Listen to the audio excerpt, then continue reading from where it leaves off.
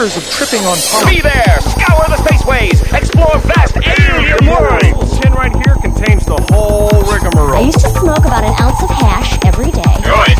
And it made me go a little bonkers. Maybe if I occupy his mind with more duties, I can control his space. Hi. Big fat Hi. doobies. Hi. Hi, what's up, everybody? It's Monday, February 10th, 2014. This is episode 144 of The Hot Box. It's been a while, but we're back. We got an interview. I'm Matt Lee. This is Kyle. Hi, what's guys. up, Kyle? How you doing? Hey, it's been a while since I've seen you on this show. Yeah, I have not been on this show yet. I know. We haven't done this show since, like, December, but people still listen, so that's cool. We're going to interview... This is kind of interesting. Like, every now and then we get forms sent to us, and, like, a lot of times it's just spam stuff, like, look at our new vape, and look at this, and look at this, but this one kind of caught my eye, as, from a place called Blue Morpho Tours, Hamilton Souther. He's a master ayahuasca and cannabis shaman, focuses his work on authentic, traditional, and modern disciplines of shamanism, bilingual in English and Spanish, with a bachelor's degree in anthropology from Colorado.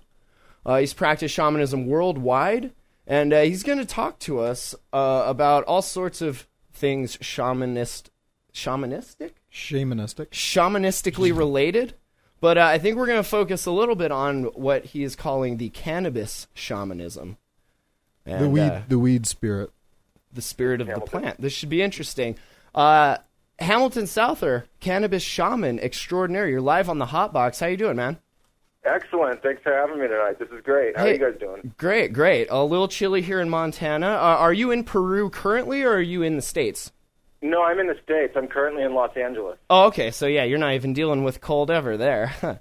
No, it's nice every day. So we gave you a little intro. You got your anthropology degree there from Colorado, and you've been doing this shamanism thing pretty much ever since for like the last 12, 13 years. Can you tell us just a little bit about how the whole Blue Morpho Tour Center got started, and then we'll jump into the cannabis shamanism?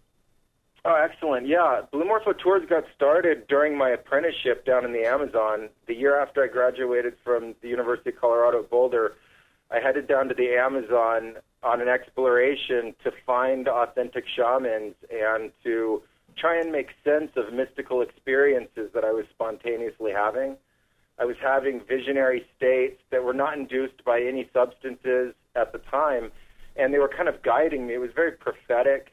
So I went down to the Amazon, and I got really lucky. I met two elders in a tiny community in this little river that's tributary to the Amazon, and I got permission to start living there. And after about a year of living there, the elders accepted me to apprentice, and I started a formal ayahuasca traditional Amazonian apprenticeship with them and formed Blue Morpho. Blue Morpho started as a tour business doing jungle adventure expeditions because we were just so remote. We were 24 hours overland travel from the nearest town that you could fly into. And it was just, pure expedition. And as my apprenticeship kept going and progressing, the healing work that we were doing was incredible. People were having these transcendent experiences, leaving depression behind, leaving anxiety disorders behind, and it really just took off, and Blue Morpho Tours became a traditional Amazonian and ayahuasca center where we received people from all over the world to partake in ayahuasca ceremonies with us and to experience the positive benefits that they could from them. That's excellent. We noticed on the site it said you guys work with everything from people with depression to PTSD to drug addiction. I mean, all sorts of things that this trip into that other realm and to these spirits kind of it makes clear to one's mind that, like, oh, here's what I have to do. The same thing with like DMT and ibogaine and cannabis, as you've discovered here. Now, I had a question for you. When you were originally drawn to the Amazon, that specific region, were you said just under no substances or anything like that. Have you had a trip? Had you had any trip experience before you went down there? No, I hadn't. I hadn't had really any experience in shamanistic ceremonies or trips of that nature at all. It was really a quintessential shamanic awakening that took place, where from one day to the next I started seeing spirits. And I had no idea what was happening. I was filled with doubt and fear, confusion, and I turned to shamanism as a way of trying to explain what was happening. And the spirits that I was seeing were talking to me, right? So right then I thought, like, okay, this is a little out there. But I thought, well, you know, they're guiding me in a way that seems to be really coherent and really directed. And so they just kept saying, you have to go to the Amazon, you have to go to the Amazon. I had a Lonely Planet guidebook, and in it there was the name of a guide, and they said, you have to meet this guide, and he's going to know where to take you. Now, when you were studying, sorry to cut you out, when you were studying in anthropology at University of Colorado, were you studying anything in the Amazon about, you know, shamanistic cultures or anything? What was the initial, like, other than these? I'm trying to think if there's any outside pull, you know, to this region. Yeah, I think it was all very holistic in that sense. I was studying cultural anthropology, a focus on cultural anthropology. I really enjoyed learning about tribal societies. Mm-hmm. I had heard of shamanism, and I had heard of different kinds of shamanistic states and ceremonies that they performed. But when I was studying, I never dreamed that it would be something that I would get personally involved with. I thought it was something that really spoke more to the foundations of modern society, tribal societies growing into modern societies, not so much a living, breathing culture that could still be experienced. Right. But the draw was there. The Amazon always held great mystique for me, and it seemed like a place of unending exploration and adventure that at that time in my life was very exciting. That's amazing. I want to also know more about this this apprenticeship, this idea of you going down there and just like start chilling with these elders. Like, what does that look like? How did you just sit down next to an old guy and whip out a pipe and say, "Hey, man, can I hang out? Teach me." Kind of. I mean,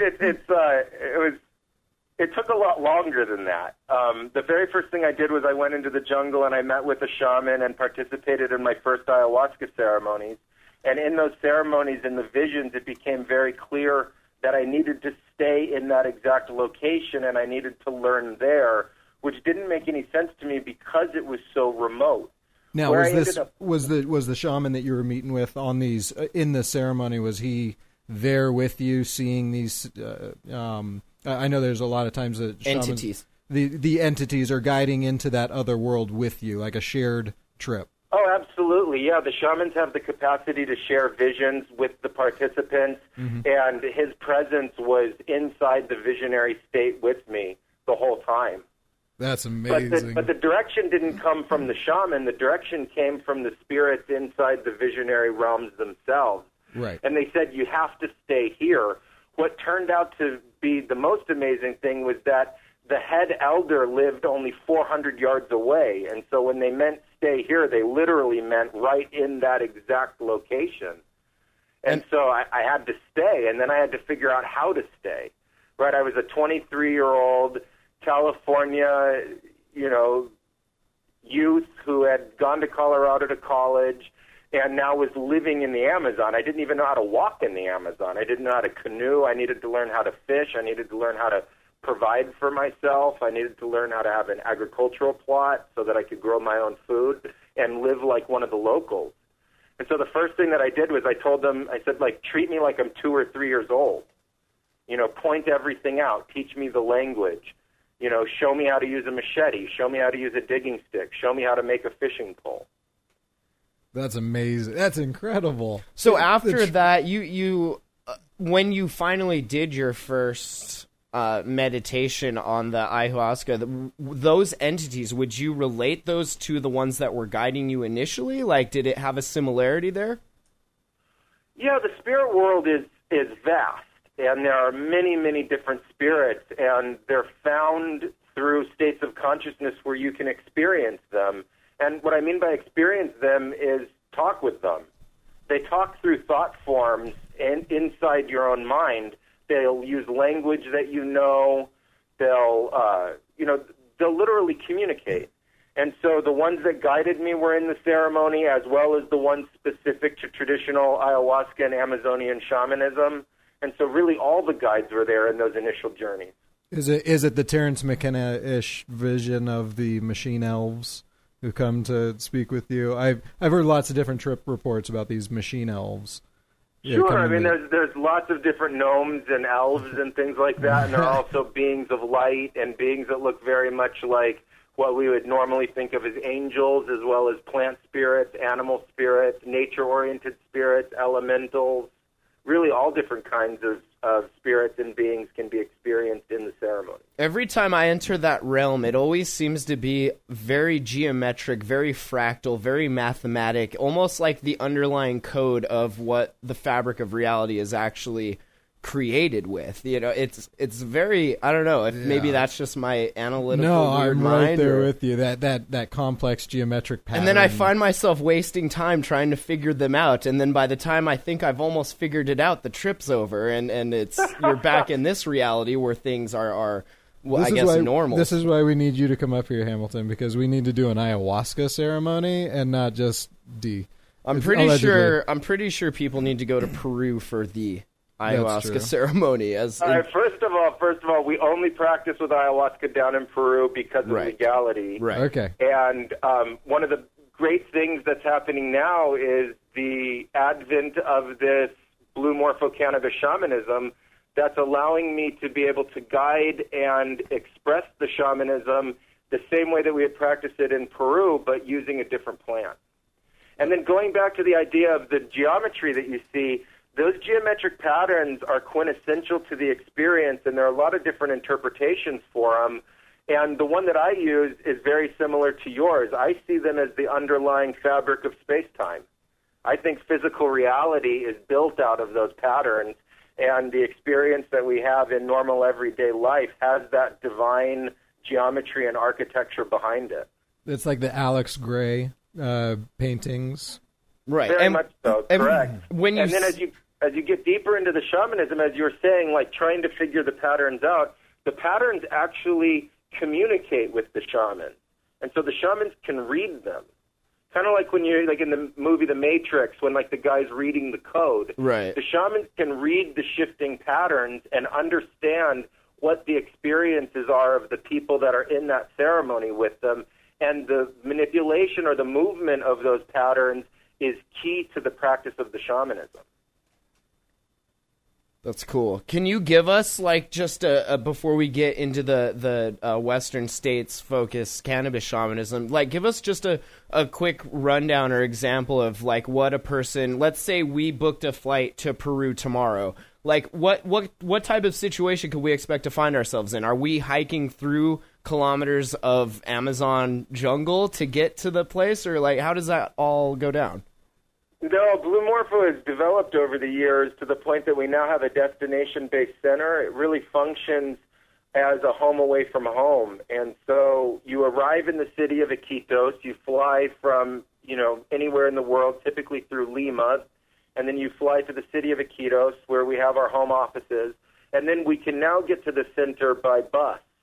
There's one paved road that leaves the city, and our center is now an hour along that road outside of the city of Iquitos.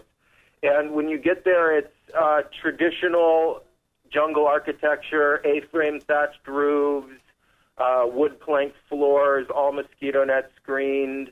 There are bungalows for our guests, and the center holds up to 35 guests at a time. Oh, that's amazing. And you guys have video footage of that on your site, so we'll put links to that in the show notes for this episode so people can actually get a feel of what it's like to be there. If you go to bluemorphotours.com, you can see pictures and video, and it really gives a good overview of what the experience is like. And there are many testimonials. One of the beautiful things of working with the people and providing healing and positive evolution and transformation for them over the years is that many people have wanted to share their experiences because, they're miraculous. The kinds of changes that somebody can experience in 5 days or 7 days, leaving decades of depression behind, generates a lot of gratitude, and people have been really supportive of the work we do, and I'm very grateful for it. No, I remember stumbling actually about a year and a half ago, possibly, when I initially was drawn to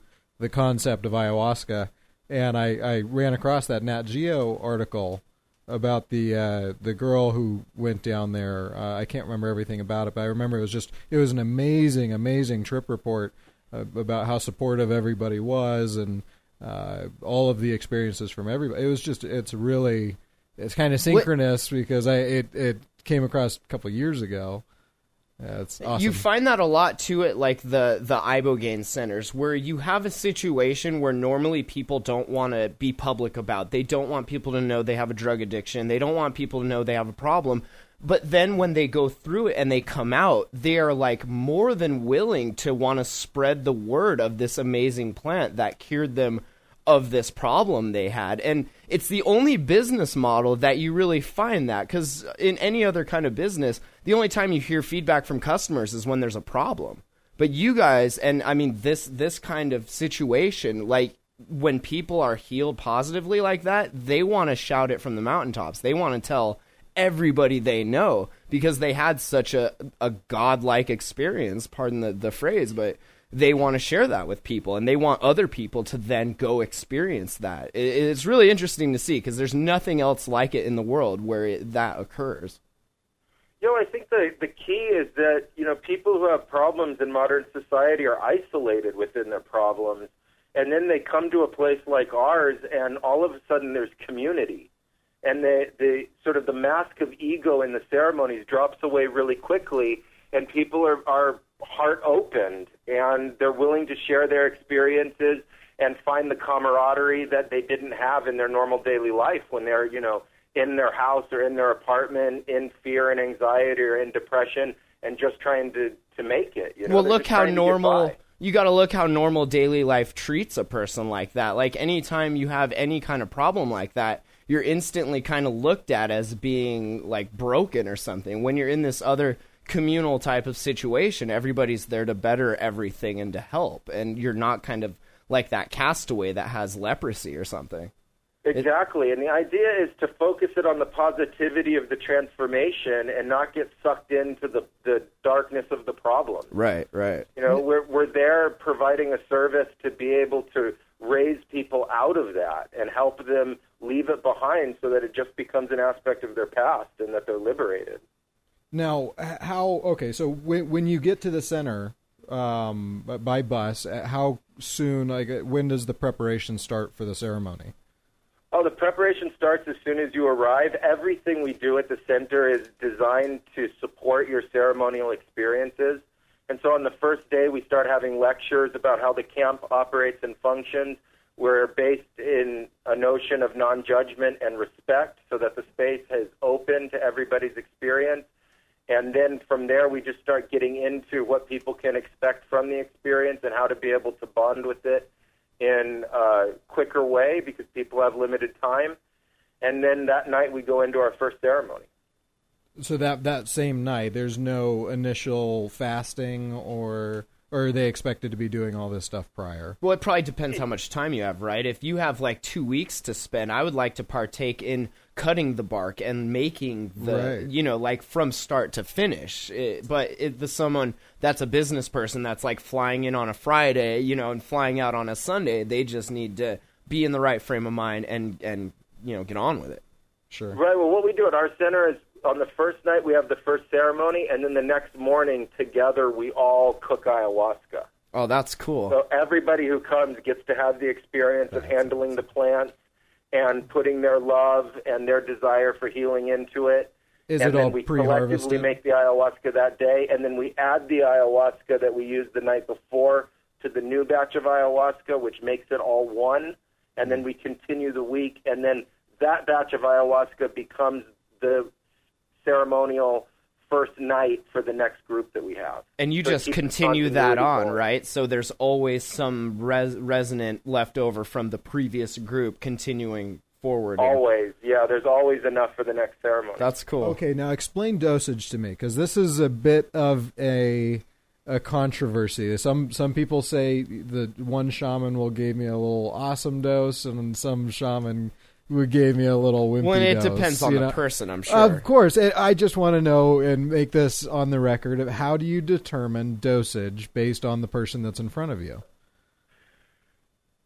Okay, well, there's a lot of science that goes into dosing, and it's a skill that is learned through extensive apprenticeship, and it really is an art form, and it really also depends on the ayahuasca that the shaman's using. And so since shamans make their own ayahuasca, they have a bonded relationship to it, and they know the relative potency and strength of it based on the nature of how they make it. Now, are From you that drinking point, it? it's a direct connection with the person, and you have to be guided by the medicine spirits that you're going to be working with in ceremony to be able to find that dose. And our attitude is if you don't know those spirits and you don't know how to dose the person, then you shouldn't be the one dosing them. Now, are you drinking it before the people who are there to trip with you? I mean, are you usually, typically, when you're there, say you were to hand me a cup, would you drink it before you would give it to me, or? No, the shamans drink last. In our ceremony, in the lineage that I trained in, the shamans are the last to drink in ceremony. It's so fascinating. I love this idea of just escaping to Peru, and then within a year, you're being, not within a year, sorry, but you you become a master shaman. It's amazing. It's so incredible, man. I give kudos to you. Thank you very much. It was a gift. I feel that I was really lucky to have followed the calling. It was very scary when I first moved down there, and I went through the trials and tribulations to be able to learn, which was incredibly difficult, sometimes even life-threatening.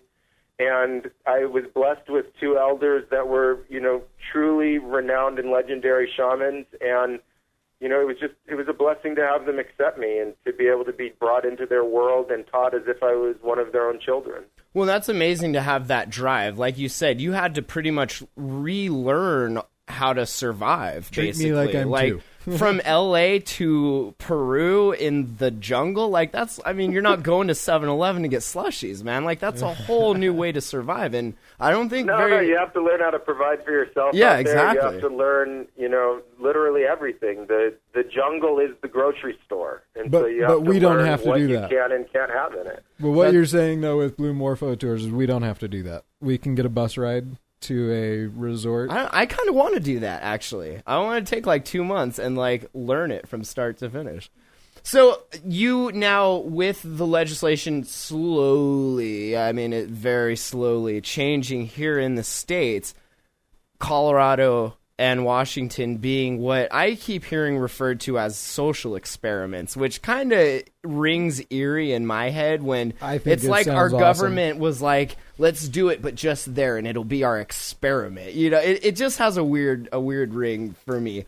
But this is allowing you to not necessarily, like we mentioned before, bringing a full ayahuasca ceremony to the U.S., but starting with cannabis, which in your writings here, it seems like under the right meditative state can offer a similar experience.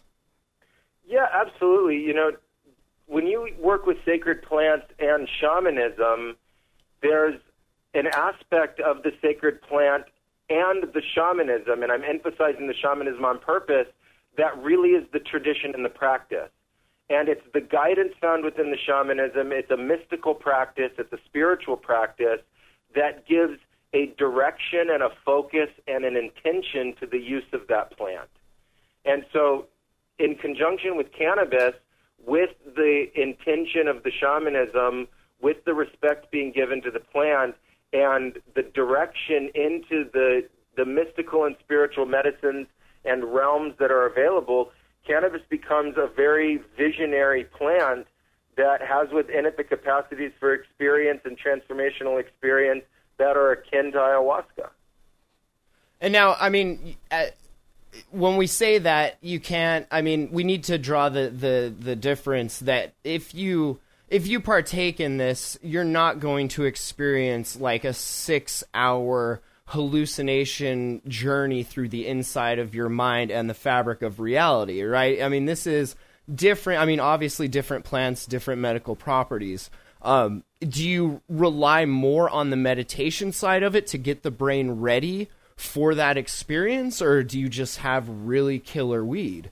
No. The way that I hold the ceremonies is that they are cannabis friendly, and so somebody provides their own weed, and they're taking their own responsibility, and they're exercising their own state or medical right to be able to participate. Right. The weed itself is part of the equation. The cannabis is part of the equation, but it's the shamanism and the power held within the shamanism through the invocation of the different kinds of spirits that awakens the plant. It turbocharges the plant, and the cannabis helps somebody become more receptive. It allows them to go deeper into the meditative state and to allow the mind to expand. And so it's really an accelerant of the experience, and it's something that is used to allow greater receptivity. When you combine the cannabis with the shamanism, which is, a master shaman who is practicing his mystical art or her mystical art, he's there specifically opening the states of consciousness that make these kinds of experiences possible. And so someone says, okay, how? Well, they're using trance, they're using rattles, they're using what we call shakapas, or leaf instruments that sound like rattles but are softer. They're using drums. They're creating theta states in the brain that allow the imagination to open and to allow transcendent consciousness to be experienced. I'm invoking the spirits, the medicine spirits found inside cannabis, and really turning them on. And I'm guiding somebody who's a participant in the ceremony to be able to find that specific connection themselves with their own experience. And so it's the power of the shamanism combined with the greater receptivity and the inherent medicinal natures in the cannabis that makes this possible. Now, are you doing this in an actual center in Colorado or Washington? I was kind of curious how that was going to work. And then it looks like other people from the comfort of your own home will be able to join through this live feed you guys are offering.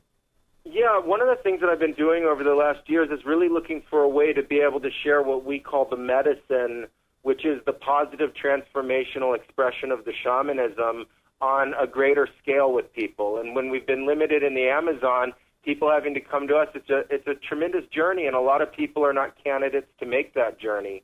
And so I've been looking at ways for years now of how to be able to bridge technology, which in my mind is completely shamanic, and the practice of traditional shamanism. And so we've been working in different kinds of trance states and altered states to be able to convey the guidance via live stream so that people will be able to participate literally from the comfort of their homes or in a group setting that's private with their friends, and would be able to be guided in a ceremony that is allowing them to connect to love and connect to the heart and be able to receive the transformational powers that love holds. And so I created 420 Ceremony. The 420 Ceremony is a ceremony that is live streamed. It's going to be held in Colorado, but it's live streamed everywhere in the world. And it doesn't require the use of cannabis, but it's a cannabis-friendly event. It's the discipline that I created, Blue Morpho Cannabis Shamanism. We call it a cannabis-friendly or Blue Morpho Cannabis Shamanism-friendly event, meaning that if you decided to use cannabis and participated in the ceremony, that you would be able to use the cannabis for that receptivity and help to follow the guidance of the shamanism and be able to find those transcendent states yourself. Okay, I just got to know, personal preference, edibles versus vape. I Vape. not necessarily vape or smoking, whatever. Just edibles are a different experience, and they can bring on a stronger hallucinatory experience or a transcendent experience, in my personal opinion. Matt disagrees. See, he's asking because we had this discussion before the show started, and he says that you can indeed hallucinate from ingesting cannabis, and I argued the counterpoint that I have ingested very great amounts of cannabis and have never hallucinated. And so we Googled it and, of course, came across Yahoo Answers, and that didn't really help at all. So Yahoo Answers definitely of course, helps provide back your point. We were curious what your thoughts on the matter were. my thoughts on the matter is that I personally prefer vaporizing, although I'm sensitive. You know, I've been working with ayahuasca for over a decade and have participated in countless ceremonies, and it makes me very receptive already to the shamanic states of consciousness. But I think that, somebody wanting to have this experience needs to use what they're most comfortable with. But personally, I like vaporizing. Okay, that was a very political answer of you, and I appreciate that, because this is going to be a debate to where I'm going to just give Matt lots and lots of edibles and get him to trip. It'll happen. I think in this case that's really between you guys, and that you guys should trade shoes and then see how it works. Yes. That is the perfect shaman answer right there. Well, I mean, the whole point of shamanism is that it's experiential, not theoretical. Right. So you can talk about it all you want, but until you have the experience yourself, it's just ideas. And the coolest thing is that you learn directly from the experience. So you get in there in ceremony, and if you have a mind-blowing experience, it's great. If you're not really sure and you're still doubting, that all becomes part of the experience, and it starts an evolution over time. And you just get, more into it, and you understand more how it all works. And then you can experiment. You could experiment with edibles or vaping. You could combine the two. Or you both. Can do really whatever you want. Or both, or just all. There you go. It's not like there's a really low LD50 on cannabis. Right. 1,500 pounds in 15 minutes. That's what would kill you. I think we can push that limit. So when is the first one starts this year? That the inaugural 420 ceremony is going to be on April 20th, and so we're doing it on 420. Of course. Yeah, of course. Couldn't be a better day.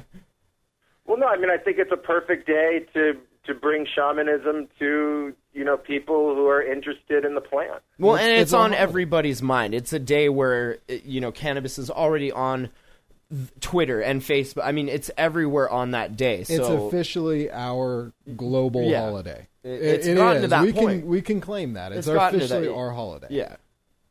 And you will be in the States, in Colorado or Washington, doing like the main room, or I'm curious how that'll work. And then other chat rooms connect to it, or?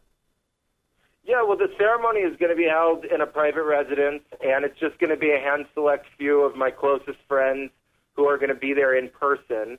And then it's going to be live streamed. So it's going to be with a web address.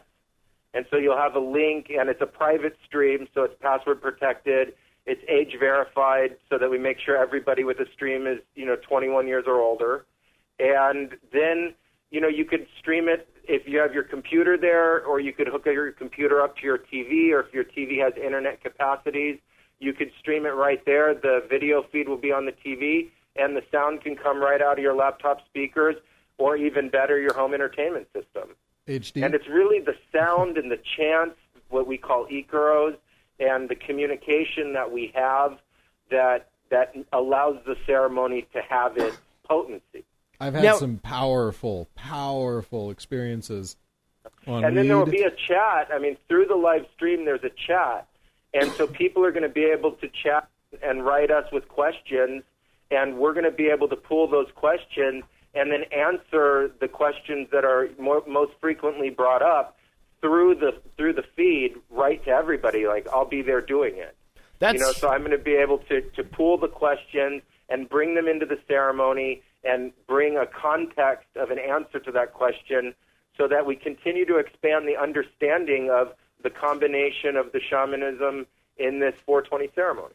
That's huge. It goes back to what you said earlier about how technology is the spirit, or is working a tool of the spirit. And you see that, like 10 years ago, the technology to do something like this wasn't there. But through humans, we've created this technology, and now, like Google Hangouts, or like what we're using here, or what you guys are going to use, it's there now, and you can get that message in audio and video out to like countless people globally, just through an internet connection. You mentioned that Icaros, is that how it's pronounced? Yeah, Icaros. Can you get more into that just briefly? From what I understand, that's the group that is sort of like the communication link between the shaman and that other spiritual realm, and they do that through the use of chanting and everything. I'm really curious about that. Yeah, you know your shamanism. I've been doing a little research. Yeah, you know your shamanism. Icaros I'm your are next sung, apprentice. they're chants, but they're a system of communication between the shaman and the spirit and the participants in the ceremony. And so it's a unique kind of communication because it's a language in its own right, but it's tonal. So it is invoking the intention of the shaman. It's an invocation of the spirits that are being used in the ceremony. Like, for instance, if you were calling the head medicine spirit of cannabis into the ceremony, you would use the Icaro. And it's used to guide the trance. So, you know, a trance state, once it's induced, in shamanism, it has a direction which causes the journey. Otherwise, you're just sitting there going, okay, I'm in trance, but what's happening? Well, and that's where this technology comes in, because you have that audio. Like, you could type out an email about what to do and how to do it, but unless you actually hear it and hear those tones and those frequencies, you're just kind of you have to be in the really right state Yeah, of and mind. that's why I think the best way to explain an Icaro is just sing one. You want me to do that? Yeah, would you? Yeah, I'll sing an Icaro for the head medicine spirit of cannabis. Excellent. I'll get some cannabis. Well, There. there we go. Pass the plexor. All right, you guys tell me when you're ready. Oh, we're ready. We are ready. You're ready. All right. I'm going to play the shikapa, so that gives the sound, so you can hear the rustling of that, and then I'll just sing you the head medicine spirit.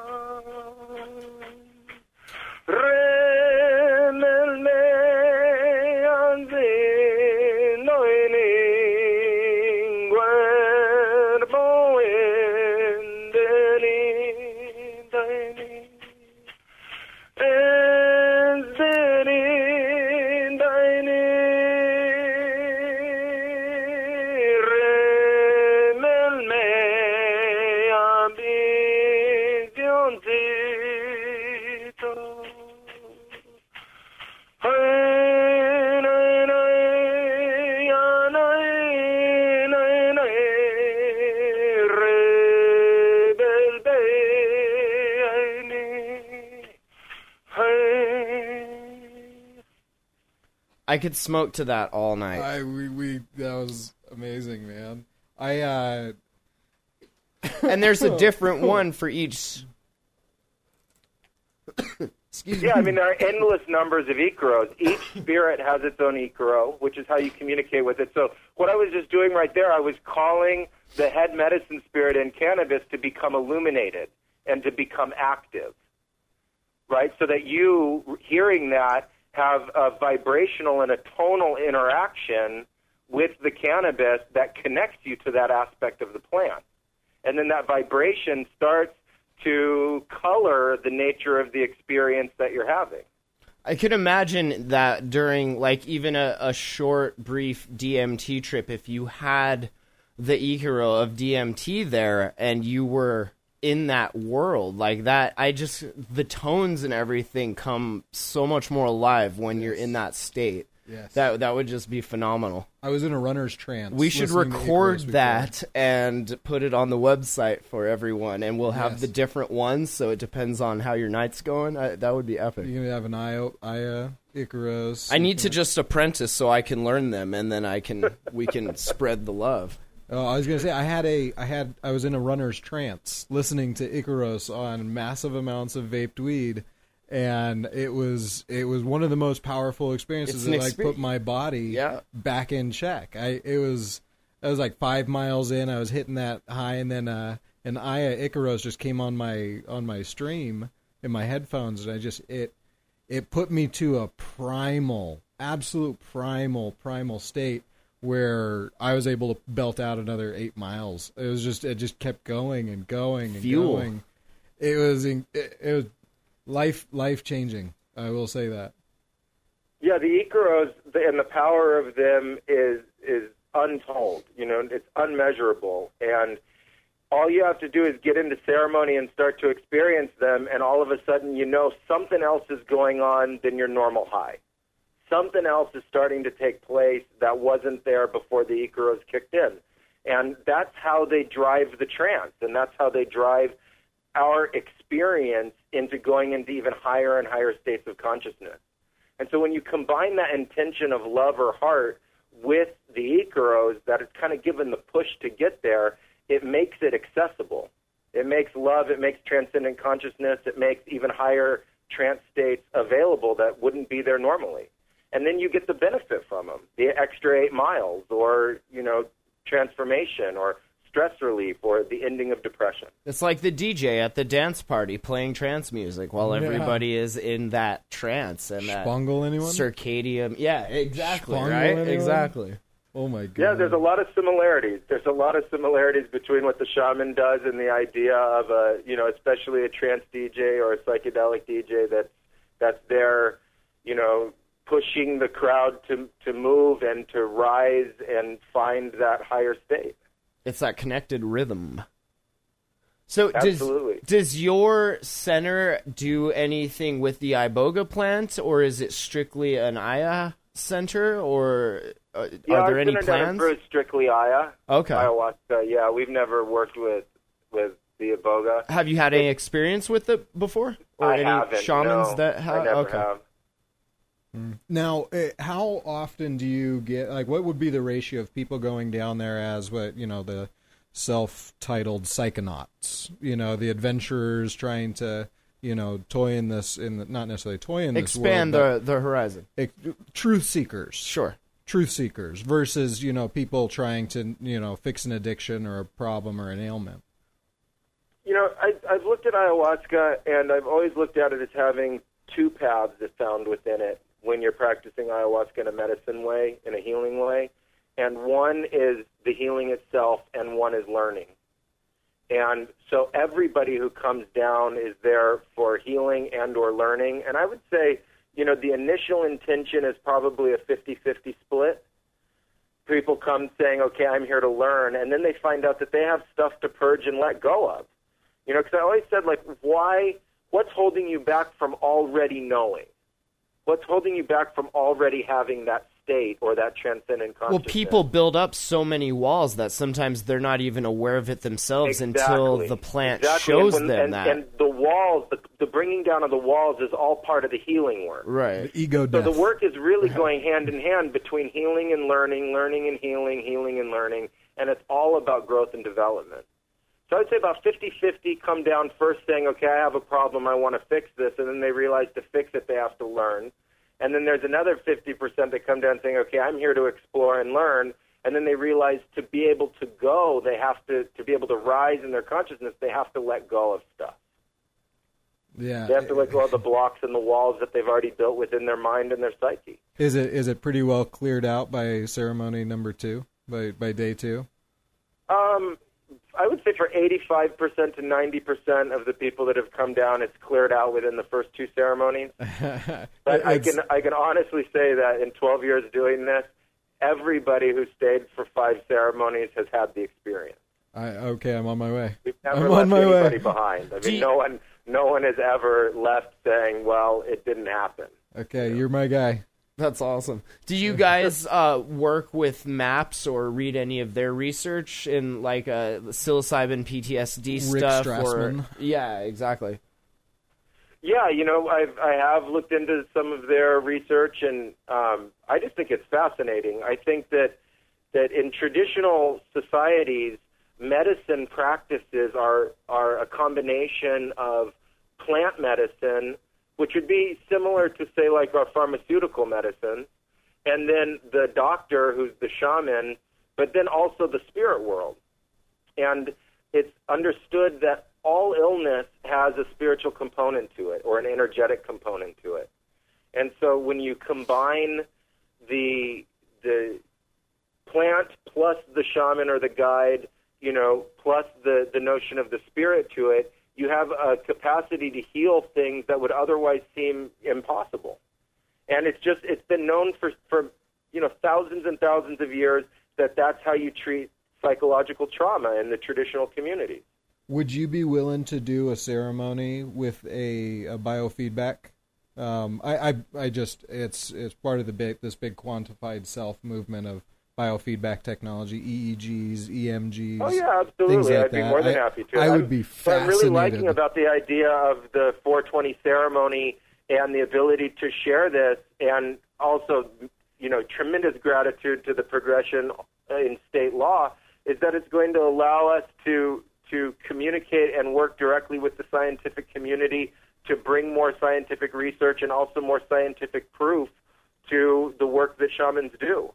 And I think it's really important to bridge that gap between the traditional notions of shamanism and physics and Western medicine, because there's a bridge there, and it can be, crossed, and it would be beneficial to everybody. No, this is something my brother and I have been, talking about for a long time, is the idea of digital shamanism. And if this live stream is just the first time this type of group meditation on let's just say cannabis or anything cannabis friendly or anything, this idea of mass group, the more biofeedback we have available to us, the more we can share that experience even more. Absolutely. I think it's key to it. I think it's key that we document and we validate the transformations that are possible through these kinds of experiences. So I'm there to support it, and I'm there to participate in it, and I'm really looking forward to the comments that people are going to have after the ceremony, and as we continue to do them. We're going to do them on the 20th of every month. We might be able to set this up with an EEG. My brother, I think, has one. And see, that's the cool thing. Like, we have known this for so long, but it's just now getting to the point where, like, governmentally, it's being slightly allowed to happen. And now, what's the latest movement that's happened with the Church of Santo Domingo? Is that the Santo Daime? Yeah. Brazil. Brazil has a long history of Christian churches that use ayahuasca as a sacrament, and they have chapters all over the world. And some of those chapters participate in the United States, and they've, taken court cases to the Supreme Court to prove their religious freedom rights to be able to use ayahuasca as a sacrament. Now, is that a good backdoor way to get into the States? Don't call it a backdoor. Don't backdoor. No, not a backdoor. But I don't think so. I think that there's a big differentiation between traditional shamanism and religion. And what the government requires for a religion is very specific, and the UDV and the Santo Daime, which are the two main Brazilian churches, are literal and very substantial churches. Well, I think the very best way to experience ayahuasca in a traditional form is down in the Amazon where it's legal. That's where it grows. I mean, what better way than to be surrounded by? And I mean, again, like I mentioned before, if you go to your guys' site and look at these videos, like, it looks like paradise. I mean, you guys really, it's set up very beautifully. I would love to see it in person sometime. The blue morpho butterflies and everything. I mean, that's cool. And it's beautiful, and I would stress that ayahuasca use is very serious. Very, very serious. Yeah, and people that listen to this show know it's not that a recreational. It's really significant. I think it deserves the respect to just go down there and have the experience if that's what you're called to do. If you did 5 ceremonies with us, those 5 ceremonies are going to bring transformation and change that's going to last over a year. Oh, yeah. A year of progressive time after the ceremonies. And so, a lot of people have the ability and can exercise that ability to go down there and be in the native setting and really have the whole experience, and also be protected legally when they do it. And I think that that's really important. All right. And not only, I mean, people will hear this and know, and our listenership definitely knows that the seriousness. I mean, cannabis, you can smoke that all day and you're fine, but like it's serious. It's, and a lot of people say that it's not fun. It's an experience, and once you're done with it, you're like, Wow. Like, you really come away with it with something that, like you said, lasts more than a year. I mean, this definitely lasts not a your lifetime. first Yeah, I mean, it trip can last experience. a lifetime. And when it goes bad, it can last a lifetime as well. Right. And that's why in the Amazon, the traditions have apprenticeships that last, 5 years to 10 years. So, an apprentice to be able traditionally to hold a ceremony trains for 5 to 10 years before they're holding ceremonies on their own. And so it's to, really protect the experience for people so that it always has a positive outcome. And that's just really important to the practice. And there's a lot of Western ayahuasca use that has, over the years, and sort of the talk about it has decreased the validity of the shaman, and it's kind of turned him into a glorified bartender. And it's really missing the purpose of the shamanic arts. It's one thing to sit there and take a substance and then have a trip. It's a whole nother thing to be completely engrossed in a whole medicine practice that has thousands of years of tradition behind it that is supporting your experience so that it can be guaranteed that it's going to have a positive outcome. Well, yeah, it's that whole thing. You could hallucinate 1,000 times and never learn, thing one from it, but that one trip with that guide that knows their way around, I mean, what you bring back from that is so intense, and It's a way different experience. yeah, And it's and way don't different mean to than put- just It's a way tripping. different experience, and it's the one people are looking for. Right. Yeah, That's the thing. I mean, absolutely. The in enlightenment. the terms of shamanism, whatever happens, happens. It's like, hey, that's what happened. Like, just accept it for what it is. But for somebody who's taking, a week or two or a month out of their life, and they're looking for something that is legitimate spiritual connection, they're looking for something that is positively transformational, healing, and also teaching, it needs to be given its due respect. Well, I think it's important. I think that, going back to what Terrence McKenna used to talk about all the time, it's the cultural deprogrammer. Mushrooms, iboga, the mystical experience of going into this transcendent world in a guided fashion, with intent and with the right set and setting, and being, respectful of this, but understanding that it is going to be transformational. Good. It's a or humbling bad. experience, Oh, absolutely. ego death Absolutely. is Absolutely. fun. And we do a lot of work down at our center where we do the healing work of people that have gotten into bad ayahuasca, where they've gotten into bad experiences either on their own or with shamans that, weren't properly trained. Deprogramming the deprogrammer? Yeah, and it's Wow. significant. It's difficult healing work, and so it's just a heck of a lot easier not to get involved in those experiences to begin with. And so, if somebody does their homework and they find a good shaman and they go down, they have a much, much higher possibility of having a really great experience. No, I think that's really Absolutely. important to highlight that. It's K-Dog over here has a I mean, question. it's, for most people, it's a once or twice in a lifetime experience for those that get to have it. And considering that, giving it the respect of some research, there's information available online. I always say you want to do as much research as you can on the shaman that you're going to be practicing with. You want to hear testimonials from other people. You want to be able to see videos if there are on them, because you're going down there and you're putting your well-being into their hands. And so there's a lot of trust involved, and having that kind of clarity and that trust going in is really important.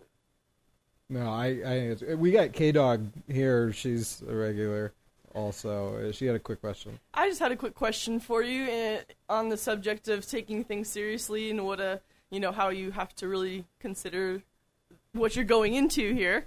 What would you say to someone, or what do you tell people who come to you with depression and anxiety, things of that nature, and they already have maybe not the most positive state of mind, or PTSD. They're already in a negative mindset that's not traditionally seen as an ideal place to start an experience like that from? How do you handle people that are in that sort of mindset going into something like this? Is that not doable, or is that something that is that what the shamanism is for, essentially, to help people in that situation? Or Absolutely, that's what the shamanism is for. The direction that we give is there's 2 points of focus to start the ceremony, and it's love and the head medicine spirit of ayahuasca. And it's the same thing going into the 420 ceremonies. our intention is love. And even though we might not have a connection with it at first, we set our intention there and we hold it, and that support and the support of the shamans helps somebody move through the difficulties that they would be having starting out. The key idea to shamanism, because it's like it's kind of out there. It's like, really, what are we talking about? And so what I try and boil it all down to is the notion of a direction. Just like getting in your car, where are you going? We're going into a trance. Where are we going? And so I always emphasize that the direction that we're headed is love. Love is our guide, and the head medicine spirits found within the plants are there to guide us and support us along the way. And then we're guaranteed to be able to have a transformational experience that starts to just allow the release of that negativity, the darkness, the accumulation of the past, and the rewiring energetically of our mind, body, and spirit to allow for healing. Very nice. That makes sense. Thank you for that. You're welcome, yeah. Well, cool. Is there anything else? I know we've kept you almost an hour here. Is there anything else that we didn't cover that you want to get out there to the world at large about the 420 shamanism or anything like that? Yeah, absolutely. The 420 ceremony is for free, and I want to emphasize that. This is not something that we're doing or I'm doing to profit. This is a personal desire to share this shamanism and love with people, to share the benefits of it. And so it's completely free, and you can sign up through 420ceremony.org. All you have to do is put in your email, and then we'll send you an email with information. And just let's change the world. Let's change ourselves individually. Let's transcend conflict. Let's connect to heart and love. Let's make that a focus and receive the miraculous benefits that it gives us and explore it in a context that we all love. That's cool. One IP address at a time. And if people want more info on the tours themselves, those are all over at bluemorphotours.com. And you do Correct. workshops. There's all sorts of stuff on there. It's a pretty decent website. I was perusing it earlier. How do you end a typical ceremony? What kind of chant do you usually go out on? We usually go out on something that's pretty mellow. Would you like me to sing one? Yeah, play us out, would you? That'd be awesome. Yeah, man. I'd be more than happy to. Excellent. All right. Master Shaman Hamilton Souther from Blue Morpho. Thank you very much, man. It's been very eye-opening. We'll definitely keep in touch about some potential apprenticeship and trips to the Peruvian jungle. We're buying tickets tomorrow, in other words. Awesome. I look forward to talking with you guys more, and thank you very much for your time, and have a beautiful night. All right. Well, there you go. Hamilton Souther from BlueMorphoTours.com. Everything you expected, hoped? Any last wrap-up thoughts?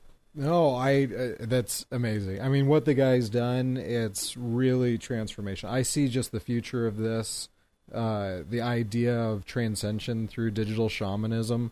It will be able to get, a centralized movement where it is safe. If That's what the internet's for. These hucksters that are about us that, don't necessarily, provide the best experiences, or they are dangerous. And look at what the internet's known for. I mean, open communities, large. Absolutely. I mean, that's essential, and that's what.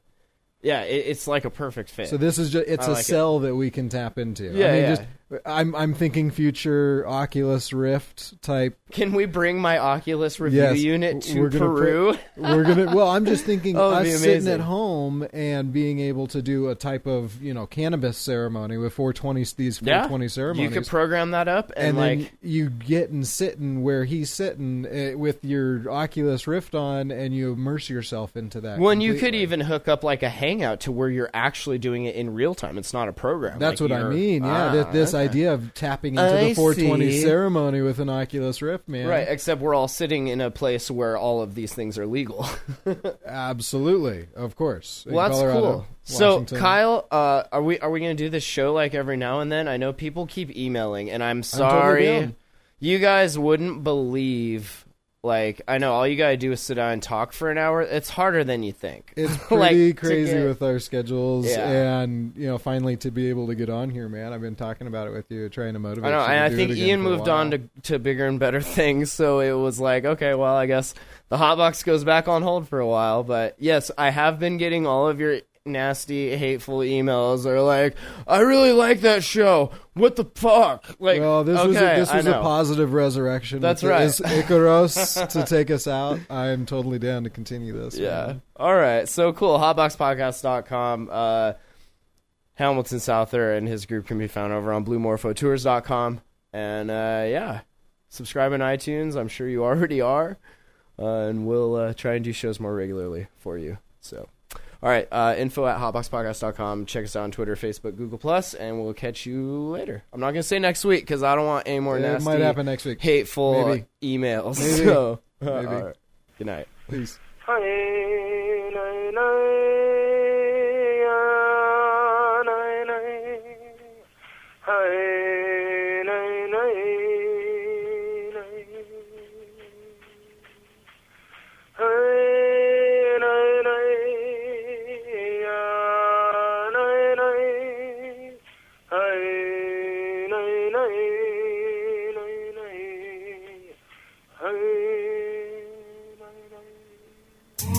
If you like this is where you need to be.